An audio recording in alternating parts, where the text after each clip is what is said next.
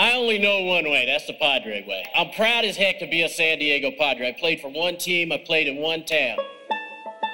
Smith is ready. Wynn waiting to pitch. There's a drive, right center field, base hit, and there it is! Ho-ho, doctor! You can hang a star on that, baby! A star for the ages for Tony Gwynn, number 3,000!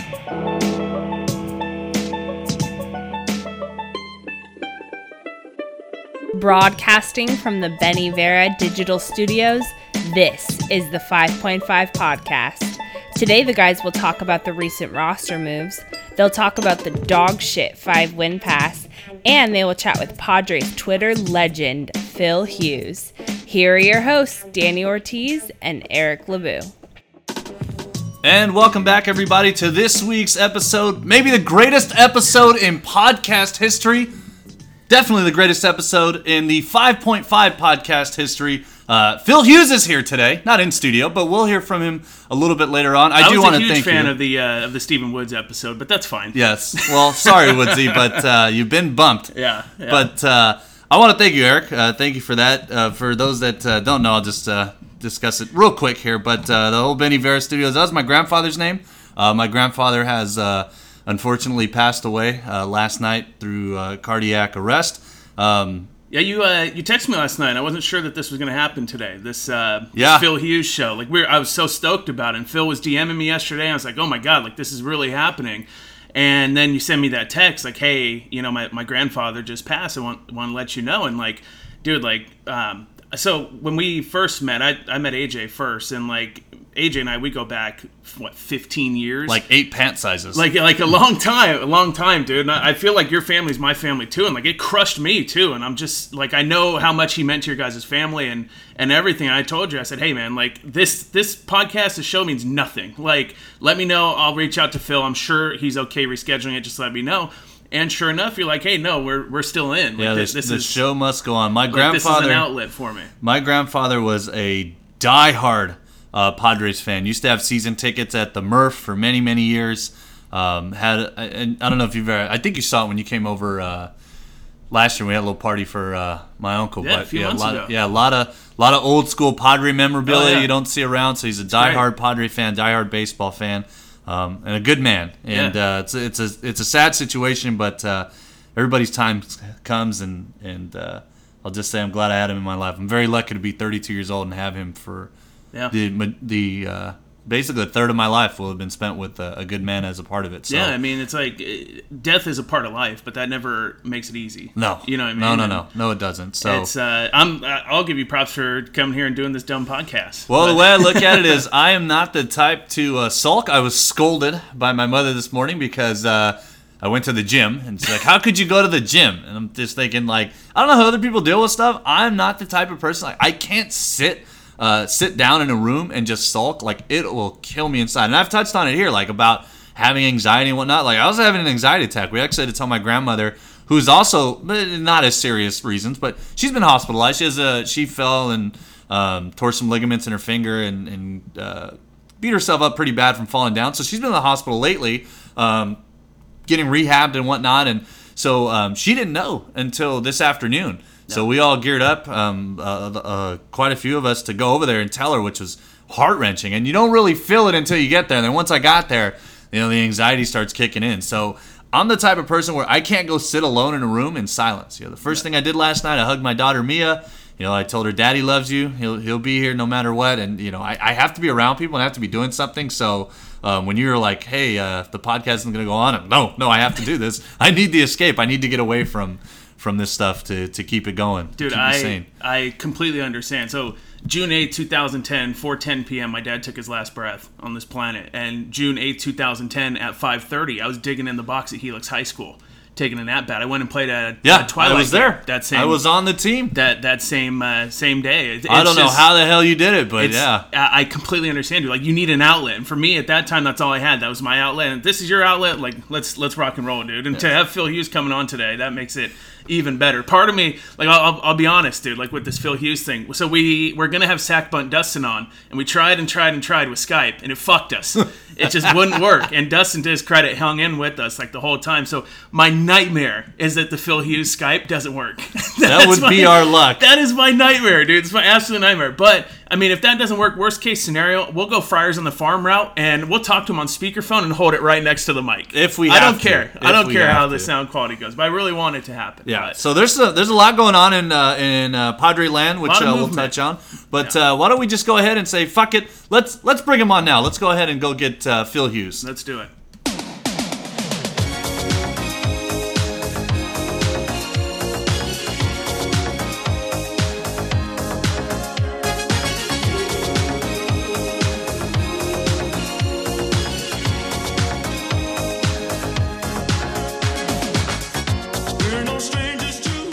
Hold your horses. We're not bringing them in quite yet there.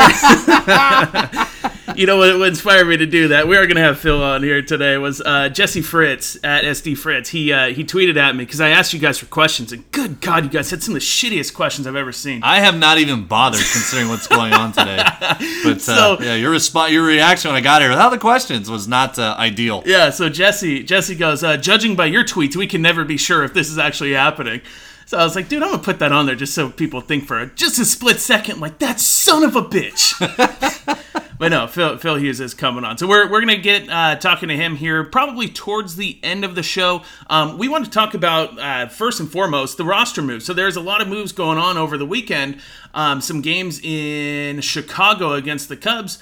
Just as we were saying last week, I was listening back to our last episode last week. Tyson Ross, I said, hey, maybe he just gets DFA'd and Brett Kennedy gets a shot. Well, it turns out Tyson Ross, he was claimed on waivers by the St. Louis Cardinals, and Padres just said, hey, go ahead. It's basically the same. I mean, DFA, you got to clear waivers, but it's essentially the same thing. You're basically saying you want to give this player away for free, and it opens up the roster spot. To Marver's credit, he's been talking about that for a while. Right.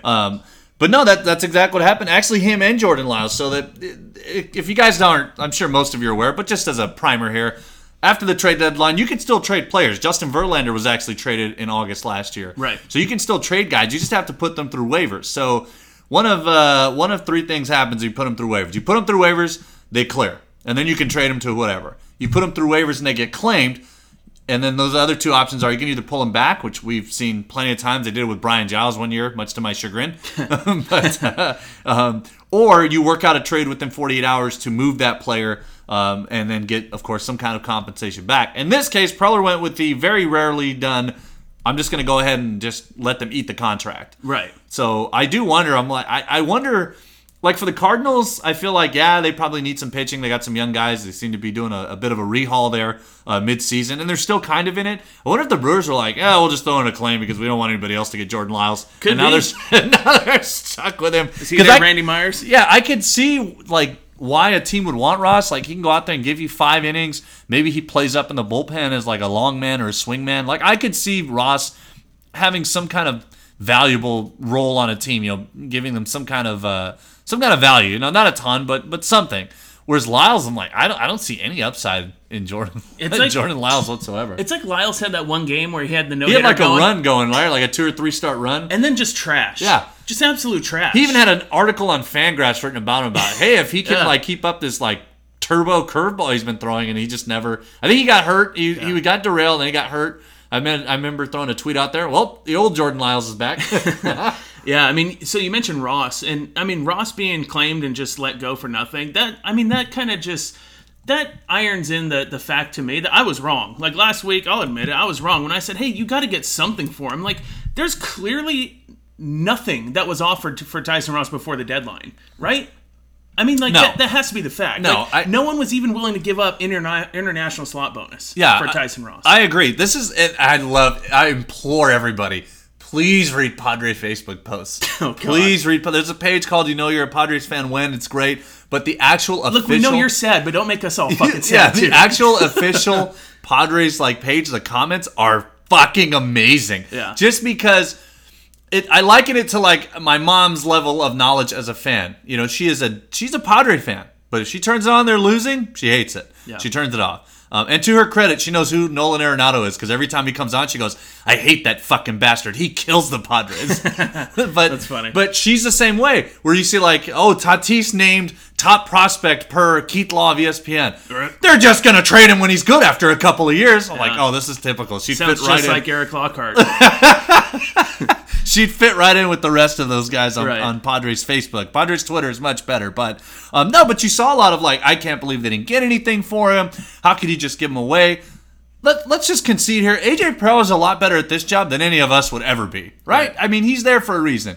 And maybe you don't agree with all the moves, and no GM is perfect. No GM makes, perfect moves all the time.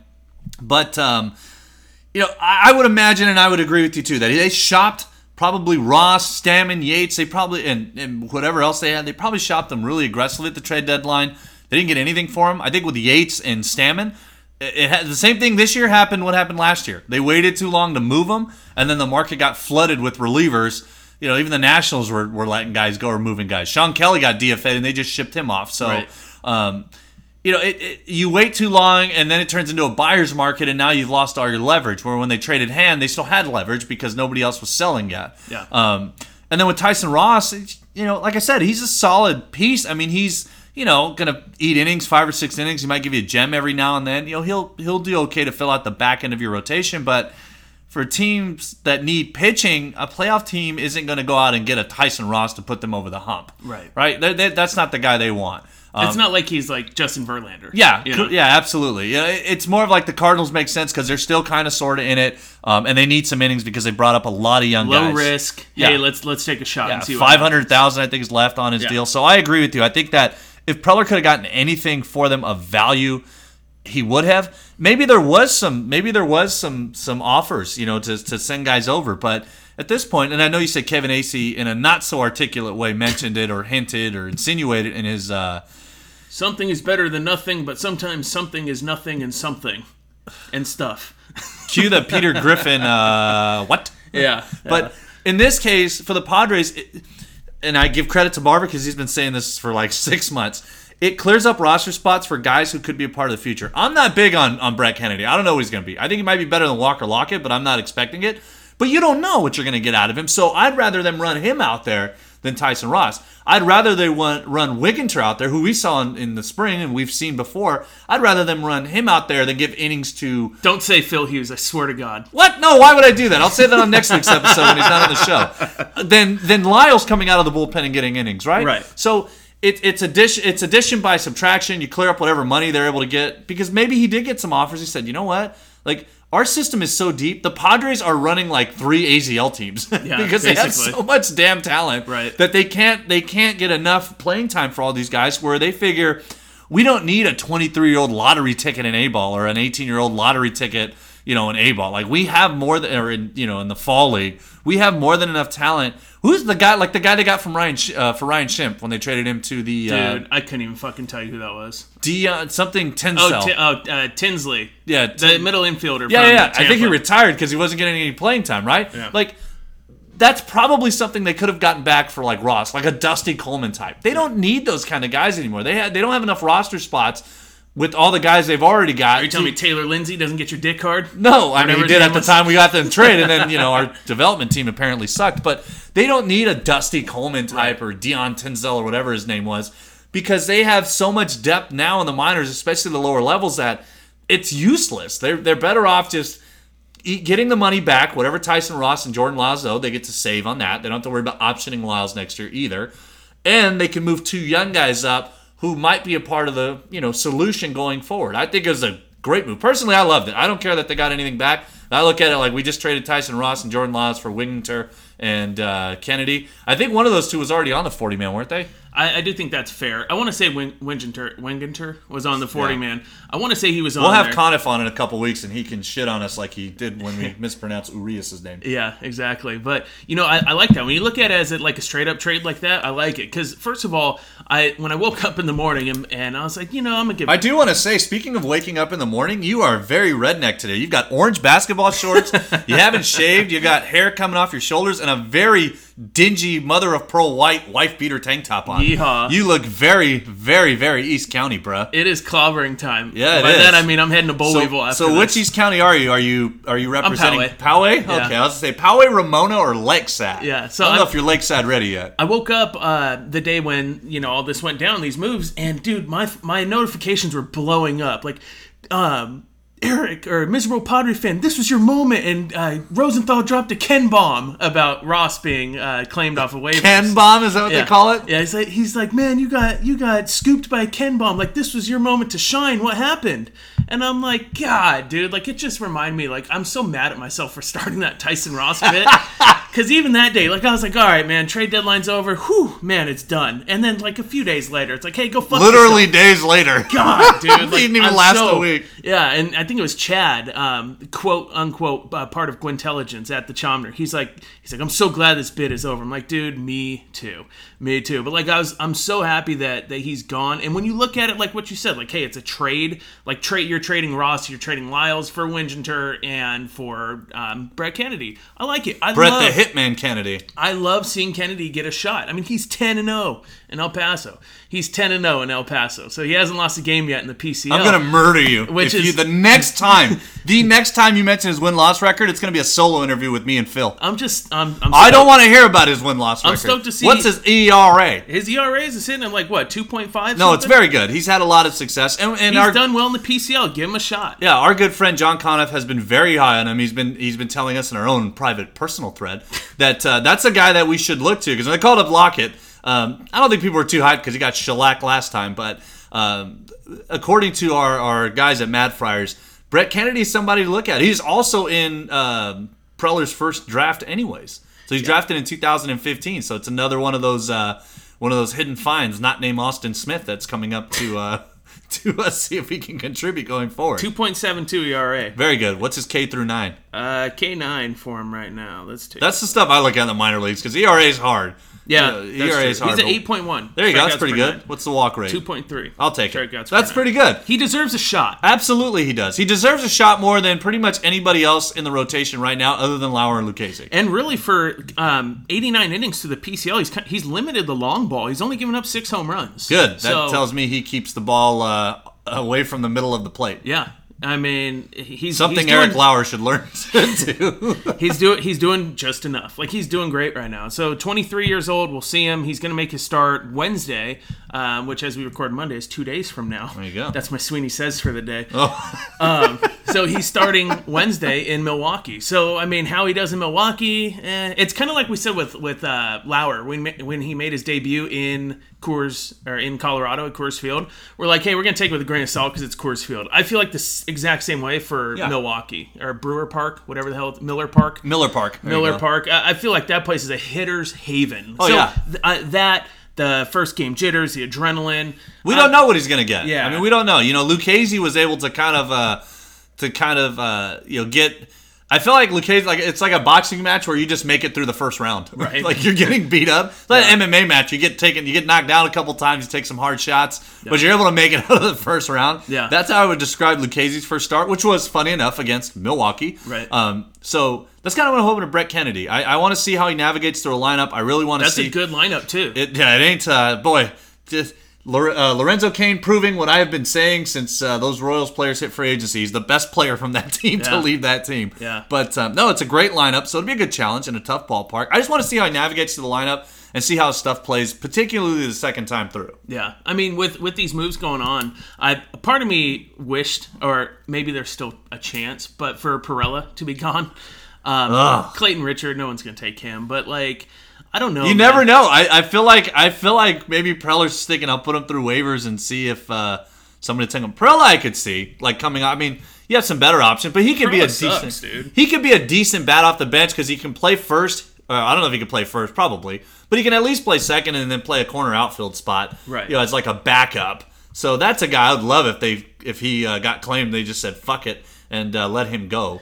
That'd be amazing, actually. Here's something. Since the last time we recorded, we were really excited because Will Myers, kind of excited, but still, keeping our guards up. But Will Myers taking ground balls at third base. And then he fouled a ball off his foot, and now he's on a 10-day DL with a bruise or bone bruise, whatever.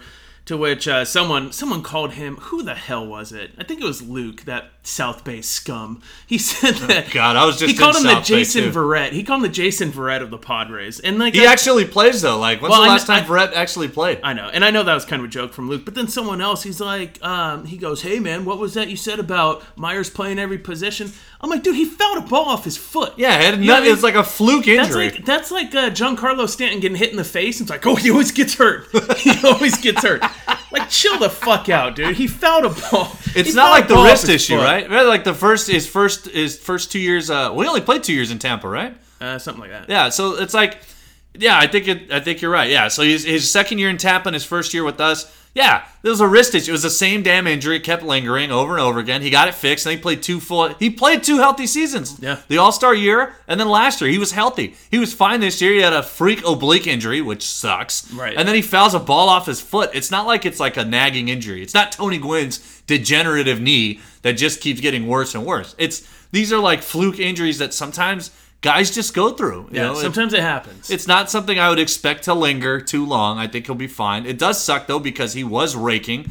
He's already putting up 2 WAR. He is already, that's anytime, you know what, from now on, anytime you go with wins and losses, I'm just going to fucking bring up WAR and see what you think. Yeah, that's fine. What's his name? Rand Platty, he added me on Twitter. Good luck. He's like, you don't like WAR? And I was like, I don't have the time or patience to get into this. Has he gotten into you with the framing metrics yet? Yeah, no, so I was like, I don't have the energy for this right now. But I dare you to tell him you don't think framing metrics should be included in WAR. Yeah, I'll pass on that. Also, another guy raking, Austin Hedges. He's raking so well that he's almost to league average with the bat.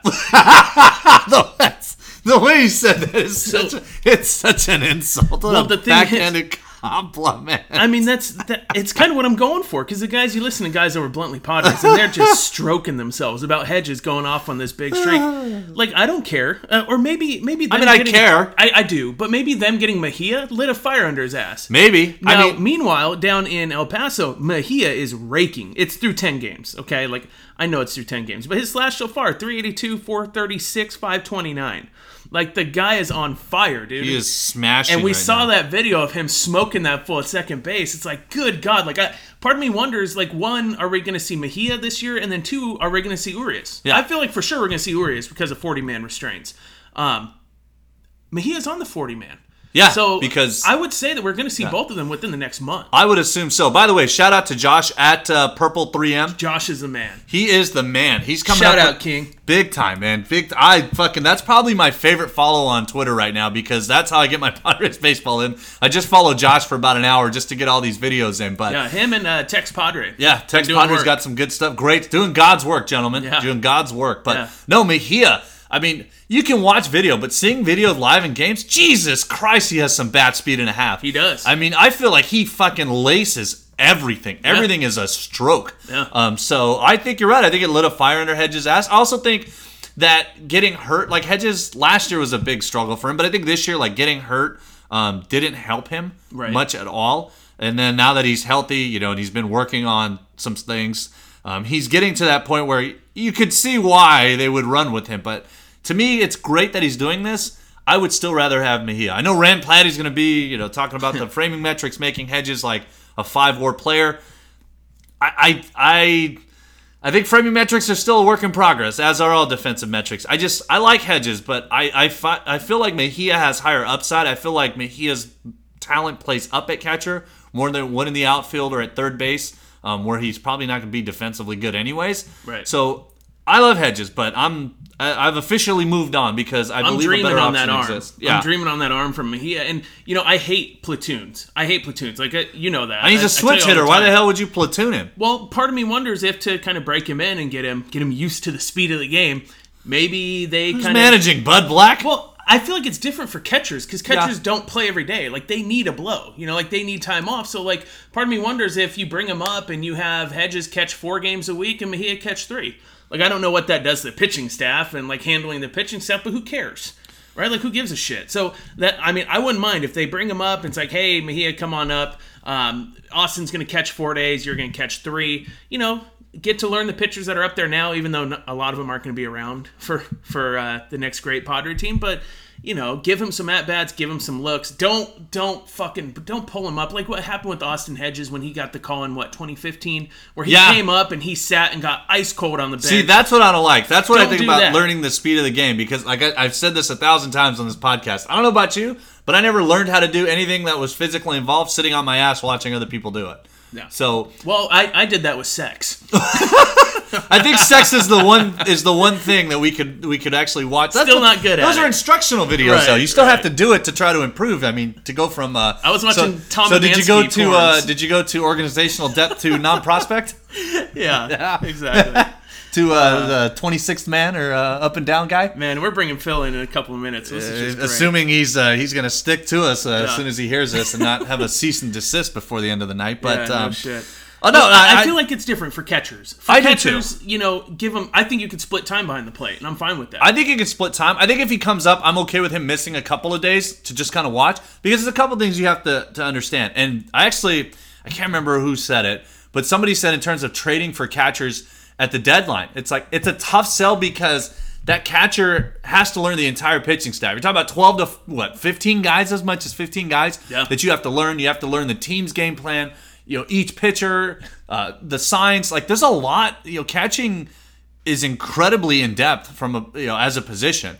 So I could understand if he comes up and for the first week, hey, you know what? We're playing an American League team, so we're just gonna have you DH. Maybe we'll get you a couple pinch hit spots. For the most part, we're gonna kind of let you just kind of get a feel for things for the first 3 to 5 games. But after that, he needs to play every day. Yeah. Like Hedges has to sit. I think Hedges is going to be a great backup. I think so too. I think that was his ceiling. Pisses a lot of people off, but I don't care. It is what it is. It's just crazy to me. Like we were talking last week, and we've said all along, like if you can get an everyday position player, especially a guy like Mejia, up for the a middle. couple arms for relievers, like when I watch these highlights that Josh is posting, Mejia homer, Mejia double, Mejia single, all these hits, and every time I see those, it's not to the level of oh my God, we got this guy for James Shields that I see with Tatis, but I'm like, God, dude, we got this guy for 2 relievers, a guy a scrap heap failed starter and a guy who's just floating around and was a non-prospect. And Brad Hand is good, but I mean, to sit there and think that it's crazy, dude. Especially at a premium position, right? Yeah. It's not like we got some schlub left fielder or something like that. We got a premium position for the next 6 years. Yeah. Out of Brad Hand and Adam Simber. Yeah, exactly. So I mean, I'm stoked for it. I hope to see him soon. Him and Urias. As do I, and I think that'll be a winning combination for the future. Speaking of winning or lack thereof, the 5-win pass plan. We've been wanting to get to this for a couple weeks, but we've been swamped with all this material we've had to go over the last few weeks. But the 5-win pass, Eric, and I use this term lightly, quote unquote, great return of investment. If you're a Padre fan. And the joke is always, you get to see the rest of the season. I mean, it's true. I mean, it kind of is. I mean, look at how they've been playing. The 5-win pass is basically the movie pass of baseball. Which is funny because, and when I saw recently that movie pass went under, I'm like... Not under. Well, they're about to. They did... they're failing miserably. I just canceled my pass because of late they introduced surge pricing. So they basically make you pay... I saw $5 to $8 for... high demand movies. They also started limiting showtimes, and they eliminated movies altogether. I've been wanting to watch Mission Impossible for 2 months. We went to look yesterday, and there was no movies available. Yeah. And they give you one. It's one time for each movie, through the entire day. Mm-hmm. So it's failing, and it's failing fast. The only ones I see where they're you can go watch whatever you want are the e-ticket ones. If you want to drive out to Sinopolis, Del Mar, or fucking Vista. So it kind of makes me feel like a dope because I used to always at the Padres, hey man, it'd be great if I had a monthly ticket package. But you can still do it. You can still do it. Well, I know. So I'm switching over to the AMC app. As am I. But the thing is I was kind of thinking that. I was like, man, I feel so stupid because I was adding the Padres and I was telling them all this shit. And now look at MoviePass just failing. So I was thinking about it. I was like, well, I mean, at the end of the day, if you go to the movies and you buy concessions, as my wife and I do, MoviePass doesn't see any of those revenues. No, they tried. The Padres would. Yeah, the Padres would. So if you guys were to introduce some sort of nominal monthly fee, you show up, you get to go to all the games, spend money on concessions, do whatever the hell you want. The Padres continue to fail to do that. And it's so you... Basically what the 5-win pass is, for those you don't know, you pay $99. It's $100 a month. And basically you get to go to games until they win 5 home games. So if they win the first 5 home games, boom, you're done. It was $20 a ticket, which is still very good. Okay. I mean, it's okay. But if they play 15 games at home and they don't win 5, then you went to 15 games for $100. So it's kind of the gambler in me likes that because you're taking a risk. And they're terrible. Aren't they within a half a game of the White Sox right now? Yeah. For the number 3 pick. Yeah. We're come on, White Sox. We're working. Let's on go, Moncada. Yeah, we're working on it. That's for sure. But it's just I don't understand what the Padres have against that, and we've been bitching about this forever. It's for me, what I have the biggest problem is, I think, with the 5-win pass is they introduced that last year, and then this year it's hey, remember last year? We're giving you the same fucking thing. They took away seat upgrades and stuff like that, so actually it's worse than last year. It's they're movie passing themselves. It's extremely lazy. Think of something more creative to get people into the ballpark. To see the laziness from that, I don't understand it, dude. You see what the Oakland A's are doing. Oh my God. Yeah, so for those who don't know. I know it's different climates, different, ballparks and everything. But Oakland gets a pretty good turnout. They have a pretty strong core fan base. It's not like they don't have fans. They're not the fucking Tampa Bay Rays. They have fans. They play in a fucking cesspool. Right. But fan base wise, they have a pretty strong fan base. So right. Why can't the Padres do that? We went to the game last week with Andy Mazzone. It was the Giants, but still it was a pretty good turnout. It's still a great turnout. There were still plenty of Padre fans in the building. I don't understand why they don't take advantage of Park in the Park. I keep saying this over and over. I loved Park in the Park when they first opened it up. I had dreams of when I would have a kid. I just go pay $10 to get us in, hang out at the park and watch the game. How's that working? It's not, because I'm not paying $50 to go sit on the grassy knoll. Right. So it doesn't make any sense.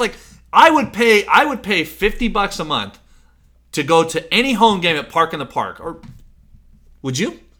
Any home game. $50 a month? Yeah. All 81 games. And Absolutely. You can hang out at Park in the Park. They've got the fucking eateries out there. They've got the deck, so you can hang out on the top deck. You just can't go on the actual sun deck, because I know that's special. Right. But for $30 or $50 a month, I would absolutely do that. Yeah. I would absolutely do that without hesitation. Yeah, they're not taking advantage of probably the greatest perk of their park. One of the things that makes their park one of the more unique parks in the game, in that it has this kind of backlot feel where you can still watch the game, get the in-game experience.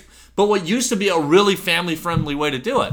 If you're a family of 4, you're going to drop $100 to go to the fucking Park in the Park? Now, they recently introduced something, and forgive me, I don't have the exact thing here, but they opened up, I want to say it was 1 or 2 sections in Toyota Terrace for military families. Did you see that? Yeah. And it was $5 a seat? For military families only, and I'm not going to go full Friar Phil, Chucky Bear. I'm not going to go full Friar Phil here and say that, the military doesn't deserve that, because they do. They fought for our country. Way more nuts than you and I have, but if you can do that for the military, you can think of something more creative than a 5-win plan for the everyday Joe that loves the team. I at them on Facebook all the time. I'm hey, Padres, you guys suck, and a lot of us still want to go to the games despite that. So make it a little easier for us, please. So I don't know, man. But one reason why I love going to the games is I love saying hi to my great friend Phil Hughes. So, and we have said hi. He's seen us quite a bit. Yeah. As you guys listen, if you he listen can last confirm week, we have faces for radio. Yeah, flipped me a baseball that got stolen away by some snot-nosed kid. So I can't believe that your freaking half-pound Angus beef hands could not reach the baseball. When I told it you, man, most. it's like Plinko. It kept going away from me. Jesus, and you're supposed to be a first baseman. Yeah, we're gonna go ahead and bring him in. We're about to. We're not gonna rickroll you this time. I promise. We're gonna try him on Skype, man. If it works, I'm stoked. But we're gonna see about bringing him in. We'll be right back. All right, so we are here, guys. It is happening. I'm beyond stoked right now. We are joined by Padres Twitter legend, King Phil Hughes. Phil, how's it going? Good, man. How are you guys? Good. We really appreciate you coming on, man. It's not a lot of players on the Padres are active on Padres Twitter. Are you kind of trying to change that? Yeah, a little bit. I remember, when I first came over here, a lot of, reaction I got on Twitter was a little bit skeptical of the move that was made to get me.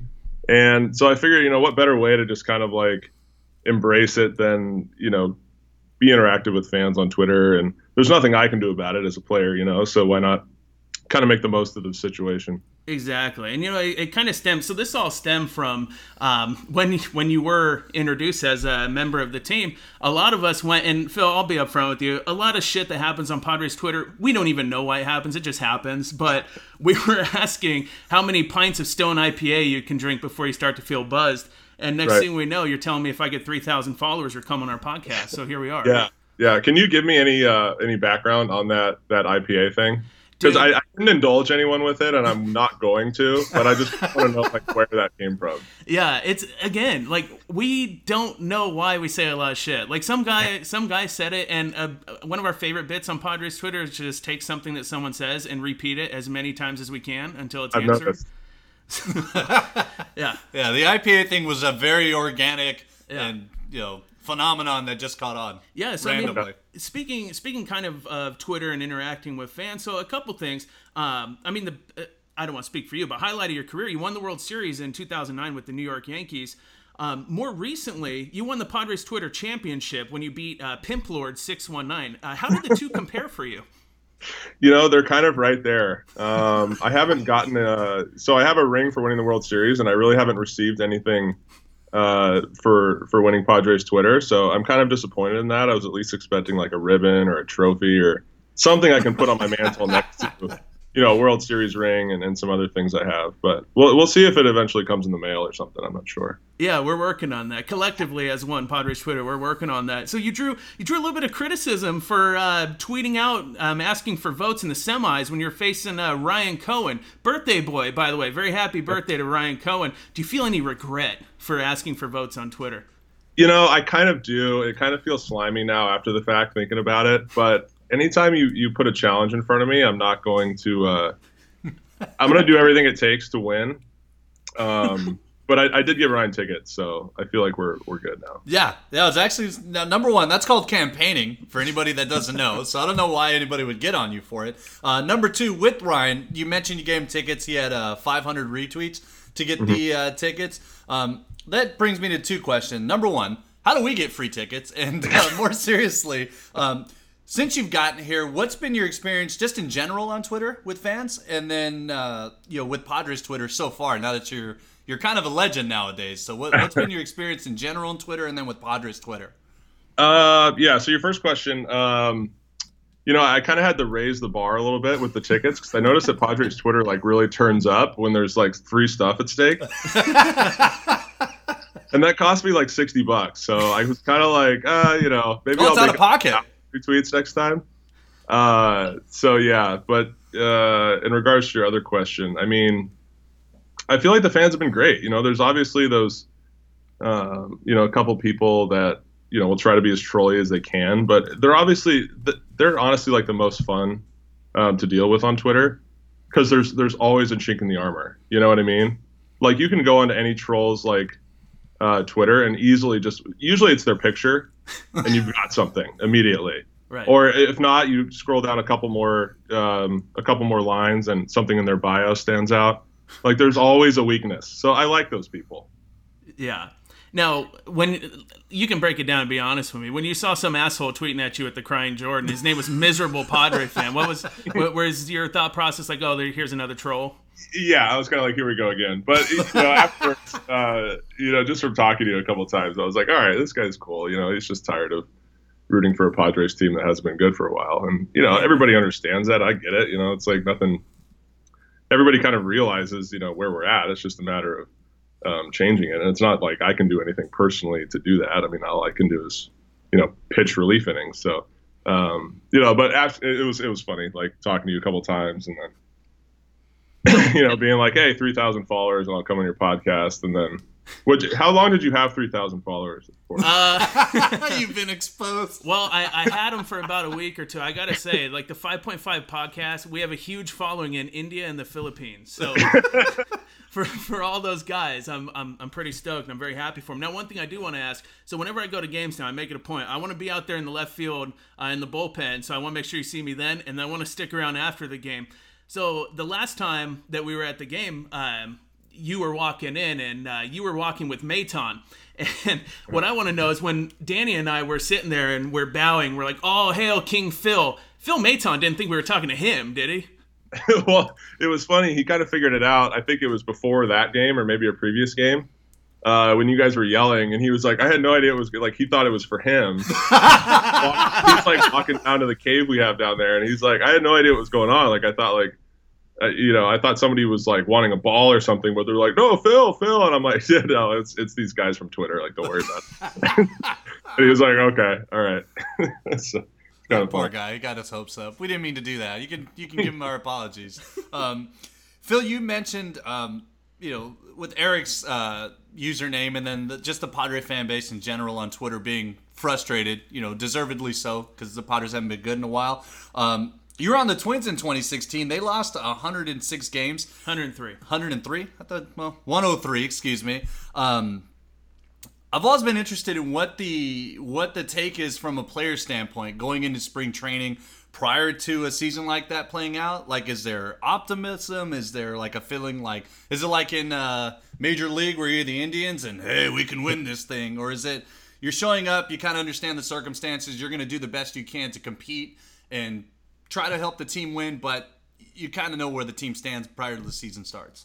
Right. Yeah, I mean, you look at it two ways. Like, obviously some of the veteran guys, myself included, AJ Ellis, Clayton Richard,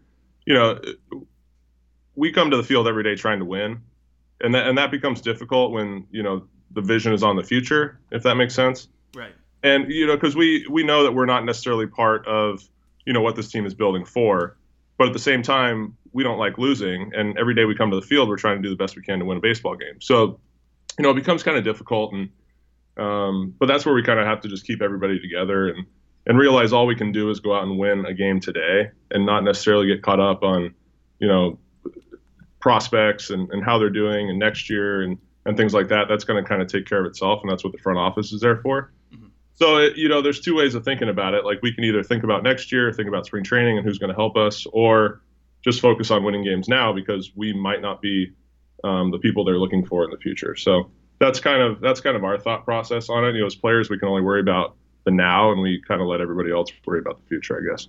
Yeah, that makes sense. And there's always like talk about the clubhouse guys. Like before the season started, for example, everyone was talking about how they loved Eric Hosmer and what he brings as far as leadership to the team. Have you kind of been at this stage in your career? Are you more of like hey, you'll take a rookie under his wing and kind of show him the ropes, or is it kind of more like, hey, they'll figure it out. I have a job and I have an ERA that I have to worry about. Yeah, it's a little bit of both. I feel like there's so much time away from, actual games and preparation when we're at the field that you kind of have to do some other things with your time. Whether that's, taking a young guy under the wing or, just, being there for a laugh, which I feel like I'm decent at sometimes. It's just, it's all about just, being there for whoever needs anything, whether that be, a young guy that, isn't doing something he's supposed to be doing or, whatever it may be. So, you kind of try to do everything. And I feel like veteran guys, especially like Hosmer and Clayton, they've been here a while. So it's kind of, that's up to them. I've only been here a couple months now. So, right. I try to just, kind of find, where I fit. And, if that means, making guys laugh or, keeping guys loose in the clubhouse, whatever it may be, or being a veteran presence, I kind of just try to do that. Yeah, I mean, that makes a lot of sense. You talk about, finding where you fit in, kind of more between the lines there, the role in which you're at now. I mean, I don't want to say mop up. I don't want to. You can say it. I say it all. I mean, every train needs a caboose is all I'm saying. I mean, he's going to hang up on us if you keep it going. No, I mean, so you mentioned you can't have position players pitching every night. You kind of have to have that guy. Fair point. It's a fair point. You mentioned Phil earlier, always wanting to win. The role in which you're at now, if we're either up by 4 or 5 or down by 4 or 5, you come in, you get a look. Like, are you content with that role, or is there always like that desire to kind of move up, maybe a setup role or prove yourself? Yeah, I mean, you're always striving to have, more high leverage situations. And the only way to do that is to pitch well. And, so I feel like I've had a couple outings where I've been all right. And then I'll have one where I give up a couple and it's frustrating. But, you always try to just turn the page and think about, okay, how many scoreless innings can I put together? And then we'll see where things go. So, that's all it is for me. And as a major leaguer, you take pride in every inning you pitch, whether it's a, close game in the 9th inning or you're, down by a bunch of runs. So. Yeah. That part's easy. It's just a matter of, and gaining that, trust in your manager that you're going to get put in better spots. Yeah, and then when you do have a good inning, or actually anytime you have any inning, you come off and then you probably check your Twitter afterwards. And you see the crying Jordan guy says, "Phil Hughes owns you. Sit the fuck down." Exactly. Yeah. So even if it wasn't a good one, I always have that little bit of confidence boost afterwards. So I appreciate it. For sure. Now, ever since you came to San Diego from the Twins, you're striking out people more consistently. Was there a mechanical adjustment that you made, or just change of scenery? I'm not really sure. I think that, I kind of went back to a couple of things that were working for me, kind of a few years ago, and I've kind of tried to make some adjustments there, mainly with like my arm side cutter. Like I've tried to incorporate that more and more, and I've gotten a few more punch outs on that.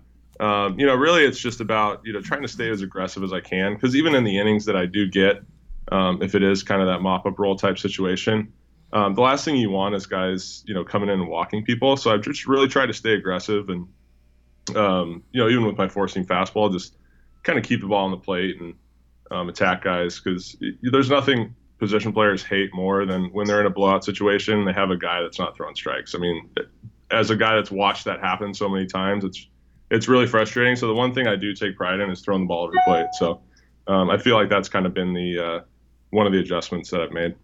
Yeah, and it's obviously led to a lot of success. As far as strikes go, pretty controversial call with Anthony Rizzo the other day. Angel Hernandez behind the plate, and a questionable strike three call, which just keeps pushing the idea of robot umpires or a digital strike zone more and more into the forefront, because the technology obviously exists. I'm sure you guys have the game on in the clubhouse or a TV, and you see the strike zones right there on the TV for everybody to see. What's your take on that, Phil, about doing I mean, not robot ump, but like a digital strike zone where you have the home plate umpire there being fed in the balls or strikes calls and taking that part of the human element out of it? Yeah, I mean, I'm kind of all for it. You've seen it more and more now. I mean, I don't know of any TV broadcast that doesn't have the box around the plate, which I feel like takes away from the game a little bit. I mean, you can give me your opinion on it, but I don't like looking at a box for every single pitch of every game. It used to just be like a Sunday Night Baseball gimmick, right? And now it's kind of in every single broadcast of every regular season game in baseball, which I don't love it, but you do see a lot of the mistakes that these home plate umpires can make, and more so in pitches that don't matter. Like you saw yesterday where it was, I can't remember how many runs we were up by, and whatever it was, but you saw him give a pitch that's off the plate. It's the same in like 3-0 counts. Like the zone expands more than it should in a 3-0 count. And I think that's what everybody just wants to see, is consistency and integrity, and knowing that you're going to have the same strike zone, whether it's 0-2 or 3-0, whether you're up by 7 or a tie game. And I think that can be easily accomplished. It's just a matter of how you, kind of get that into the game without making the game seem synthetic, if that makes sense. Oh yeah, yeah. I would absolutely agree with you. I don't know if you've seen it, but Eric Burns from MLB Network actually did a minor league game as a home plate umpire, being fed balls and strikes, and his biggest takeaway was, it felt just like a normal baseball game. The only difference is there wasn't one blown call from balls or strikes. Personally, I'm all for it, just because I want to get the call right. I do think you're right about the digital box being there, being a distraction, because yeah, you might disagree or maybe love that you got a call, but at the same time, you're paying attention to something that isn't really like the game itself. You're putting more focus on the umpires, who I think should be background pieces. Video game. It feels more like a video game than you're watching baseball. Yeah. Right. Yeah, that's true. Another controversial thing, and I'll preface this with saying, Phil, I looked up your stats. You're 0 for 17 in your career. The DH in the National League. As a pitcher, as a player, are you for that or against that?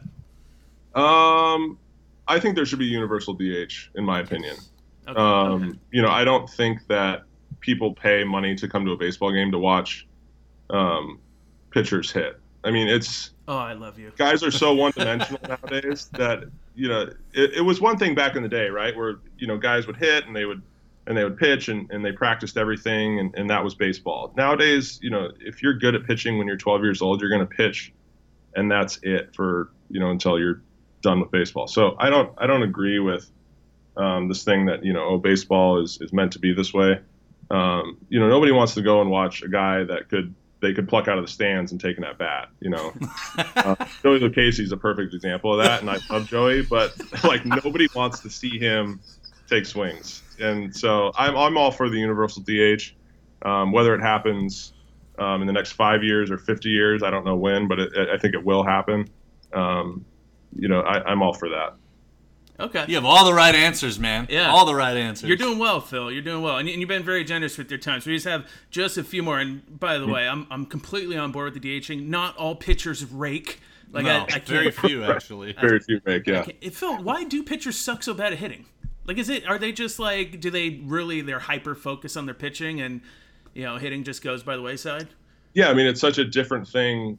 If you have a good arm and you train and practice, using your arm for, say 15 years, you're not going to be a good hitter. Like that just doesn't come naturally. It'd be like one of you guys just going up there and being like, oh, well, I'm really good at, soccer, so I should be able to hit. It's so that no matter what, you can practice a little bit your bunting and BP and stuff. But if you're not naturally a gifted hitter, it's just not gonna be a thing. So, yeah. There's some guys that are just really good athletes that can do both, and even like good, what does a good pitching or a good hitting pitcher hit over the course of a season? I mean, it's not like astounding. Probably right. 230. Yeah, Maybe. they're I like, had to guess. So it's just one of those things. I mean, hitting's hard, pitching's hard. You don't see position players that often that get on the mound that can, blow their fastball by guys. Usually the only reason they get outs is because they're pitching under the hitting speed. So. It's just one of those things. It's not as easy as it looks, I guess. So that's probably one of the reasons. Pitching under the hitting speed is exactly what I do in adult baseball. So I can. Not hitting under hitting speed is exactly what I do in adult baseball. I can get on board with that. So a couple Twitter questions here before we let you go, or Padres Twitter related. Phil, you love to cook. That's evident on your bio and just interacting with you on Twitter. Have you heard of the hashtag Padres Meat Twitter? Oh my God. No, I haven't.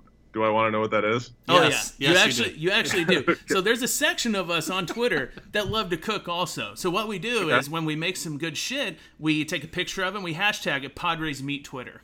Would you ever get on board with that? I know you're busy during the season, but next time you cook something, can you hashtag it Padres Meat Twitter? Yeah, I will. And you can check out the hashtag first and make sure I'm not bullshitting you. Is that just the hashtag? What's that? Does it have to be meat related? You can cook anything. I mean, they throw soup on there if there's meat in there. Okay, so if it's like a vegan meal, it's out. It can't be meat. Padres meat. Phil, you can do whatever you want. Yeah, I was say I don't think you'll have any restrictions. I think you'll be fine. Yeah. If I put something vegan out there, I'd probably get crapped on. So yeah, you can check it out. Make sure check out Padres Meat Twitter first, just so you can see I'm not full of shit and it's not some porn shit. Check it out, Padres Meat Twitter. Stuff? Now, you mentioned when we first interacted, you made an Office reference. So I'm assuming you're a big Office fan. Who's your favorite character from The Office? See, this is hard because I feel like everybody kind of shits on you if your favorite character is one of the most popular ones. Uh-huh. But I mean, Michael Scott is one of the best characters in TV history. Period. Like, agreed. I don't think it's like everybody's like, oh my gosh, that's such a cop out, but it's true. Like that character was seriously so funny. Oh yeah. I mean, cringeworthy. My favorite character of all time for sure. Amen. I like that. Now, are you pro Scott's Tots, or do you never want to see that again? That was such a good episode. That was so funny. Who made a reference to that? I think it was. That was me. Or no, it was something like that. I'm forgetting his name now. When I left him tickets. Oh, Ryan Cohen. Cohen. We got the 500 retweets, and it was like, oh my god, it's like Scott's Tots all over again, like a promise. Oh, amen. That's amazing. So we put it out there, Phil, and we asked for Padres Twitter. We said, hey, give us a lot of questions. We'll pick one from Padres Twitter. And not surprising anyone. People came up lame. But Aaron, Ghost of NCA, he says, what's your favorite prank Jim ever pulled on Dwight? I think it's where he made everything at his desk cardboard, and it was wrapped Christmas present. I just saw that episode too. So yeah, I think that was my favorite one, where he had his desk wrapped up like it was a present. That's great. He's like, oh, this is gonna take me 2 seconds to unwrap, and he sits down and he had replaced everything with cardboard underneath it. That was really, really good. I'll go with that. So last question, or actually just 2 more, I swear. Okay. Your answer to this cannot be they are all great. You have to pick an option. Padres Twitter, Twins Twitter, Yankees Twitter. Pick one. Oh, Padres Twitter. Thank you. Yes, man, no hesitation. Yeah, that's not even a question. I don't think Twins Twitter was okay. They had like a few bloggers and a few kind of like really passionate fans, but it was not to this level. And Yankees Twitter is weird. Yankees Twitter is like really just kind of hateful, and like newspapers still dominate the media there. Oh. So you don't see as much like people trying to crack into that, kind of opinion section when it comes to baseball, because writers and like newspapers have such a stranglehold still on that baseball market. So I mean, it's Padres Twitter hands down. God, can you imagine Yankees Twitter? Yeah, no, maybe we'll check that out. I don't know if you saw my tweet, but I had I went back and looked at how many people I had blocked. It's like, I think it was like over 700 or something. Oh my gosh! I'm really not like a blocking person, but it was from my last year in New York in 2013. I was awful, and like honestly, it was pretty rough. So. Oh my gosh! Well, now you're here with the greatest of fan Twitters. One last question, Phil, because of course we are ecstatic to have you on. It's been an absolute pleasure. Would any other Padre, any other of your buddies or teammates on there, be willing to come on? I think they would. Yeah. I mean, basically all you have to do, and this goes for like every major league clubhouse, is get the PR guys on board. Uh-huh. And if they recommend you to go on something, usually guys will do it. And I could always kind of be the liaison in that process as well. I'm trying to think of who would be a good guest, though. I feel like we got to get Maton on just to make it up to him. Maton, yeah. Well, a good intro would be to pretend like he's me and be like, we were another Phil. We were looking for another Phil. Yeah, no, he'd be good. He'd be good. I think, guys on the team are really gracious. I think a lot of guys would do it, actually. That's awesome. Right. That's awesome, Phil. Well, hey, we appreciate you coming on. My buddy here, Danny, is a noted single father. Oh, God. Your wife is gorgeous. Does she have any single friends that might be interested in a single dad? I am a replacement-level adult league player. I will warn her now. My wife's from Connecticut. Oh. So all her friends are East Coasters, which can be a hurdle. You can just tell me no, Phil. You sound like the girls on Tinder. Phil, you're the man, dude. I can't tell you how much I appreciate it. Just know every time I interact with you on Twitter, I'm there to rise up with you, man. I'm there with you. We appreciate your time, man. No, it was a long time coming. I'm glad we could work this out and do it. It was fun. All right, man. Right on. Well, hey, good luck in Milwaukee, and I'll be seeing you next week at the ballpark during the Angels series. All right, thanks. All right, Thank you so much, Phil. Yeah, see you guys. Man, that was fucking cool, dude. That was fucking cool. That was amazing. I don't even know what to say right now. Yeah. So, I mean, when we started this thing, we're like, hey, we just want to get like a press pass to Elsinore. A mission accomplished. Yeah, and we got that. And now, like, we got an actual, like, active Padres player and the best guy on Padres Twitter, Phil easily, Hughes, to come onto our show, man. Like, it's absolutely amazing. So I'm stoked. All I know is that when that shit sack drunk Flan drops one of those trolling polls about who's the best podcast, I'm pretty sure we're going to win, at least for a little bit. Yeah, man. And the thing is, like, I don't have exactly here how long that was, but I didn't want to ask too much. Like, he stayed for a long time, and I wasn't expecting that at all. So he's very gracious with his time. So please, guys, if you're listening to this, go on Twitter. It's at PJHughes45. Say, hey, Phil, thanks for coming on the 5.5 podcast, because that was really cool. And I'll be honest, I thought this whole time that he mentioned the Padres media and the PR staff. I thought they were going to shit on it. I was expecting a SWAT team to kick the door down and drag our asses out of here. I was waiting for that. So, the long-awaited, as he said, long time coming, Phil Hughes appearance on the 5.5 podcast is in the books. Thanks so much for tuning in the spirit and memoriam of Benny Vera. Do you want to tell that story that he told to your Uncle Bobby about watching him play baseball? Oh, God, I can't do that. Come on. Do I have to do it? Come on. I got a couple of good ones. It's the greatest. About him sitting on the bench. Oh, my God, I'm going to be murdered for this, assuming he learns how to turn his phone on. So, my grandfather, I love dearly, idolize this man, right? Big part of my life. He came to one game when I was young. I happened to throw a runner out from center field, and for the rest of my life I heard about what a great arm I had. Little did he know. But a gripe my godfather, my uncle, his son had with him is that he never really took the time to go watch him play. And when I asked him one day, Tata, how come you never went to go see your son play? And his answer was, why would I want to go to the game to see him sit on the bench? I can see him sit at home. So yeah, I mean, how that that's he's funny. Classically witty. Yeah, he's classically witty. That is funny. So I mean, the episode starting on a somber note, ending on a high note with Phil Hughes. I mean, I have nothing else to say. You have anything else before we go? I love you, Grandpa. Let's get the hell out of here. We'll see you guys next week. We're out of here. Hey everybody, it's Phil Hughes of the San Diego Padres, and you're listening to the 5.5 podcast.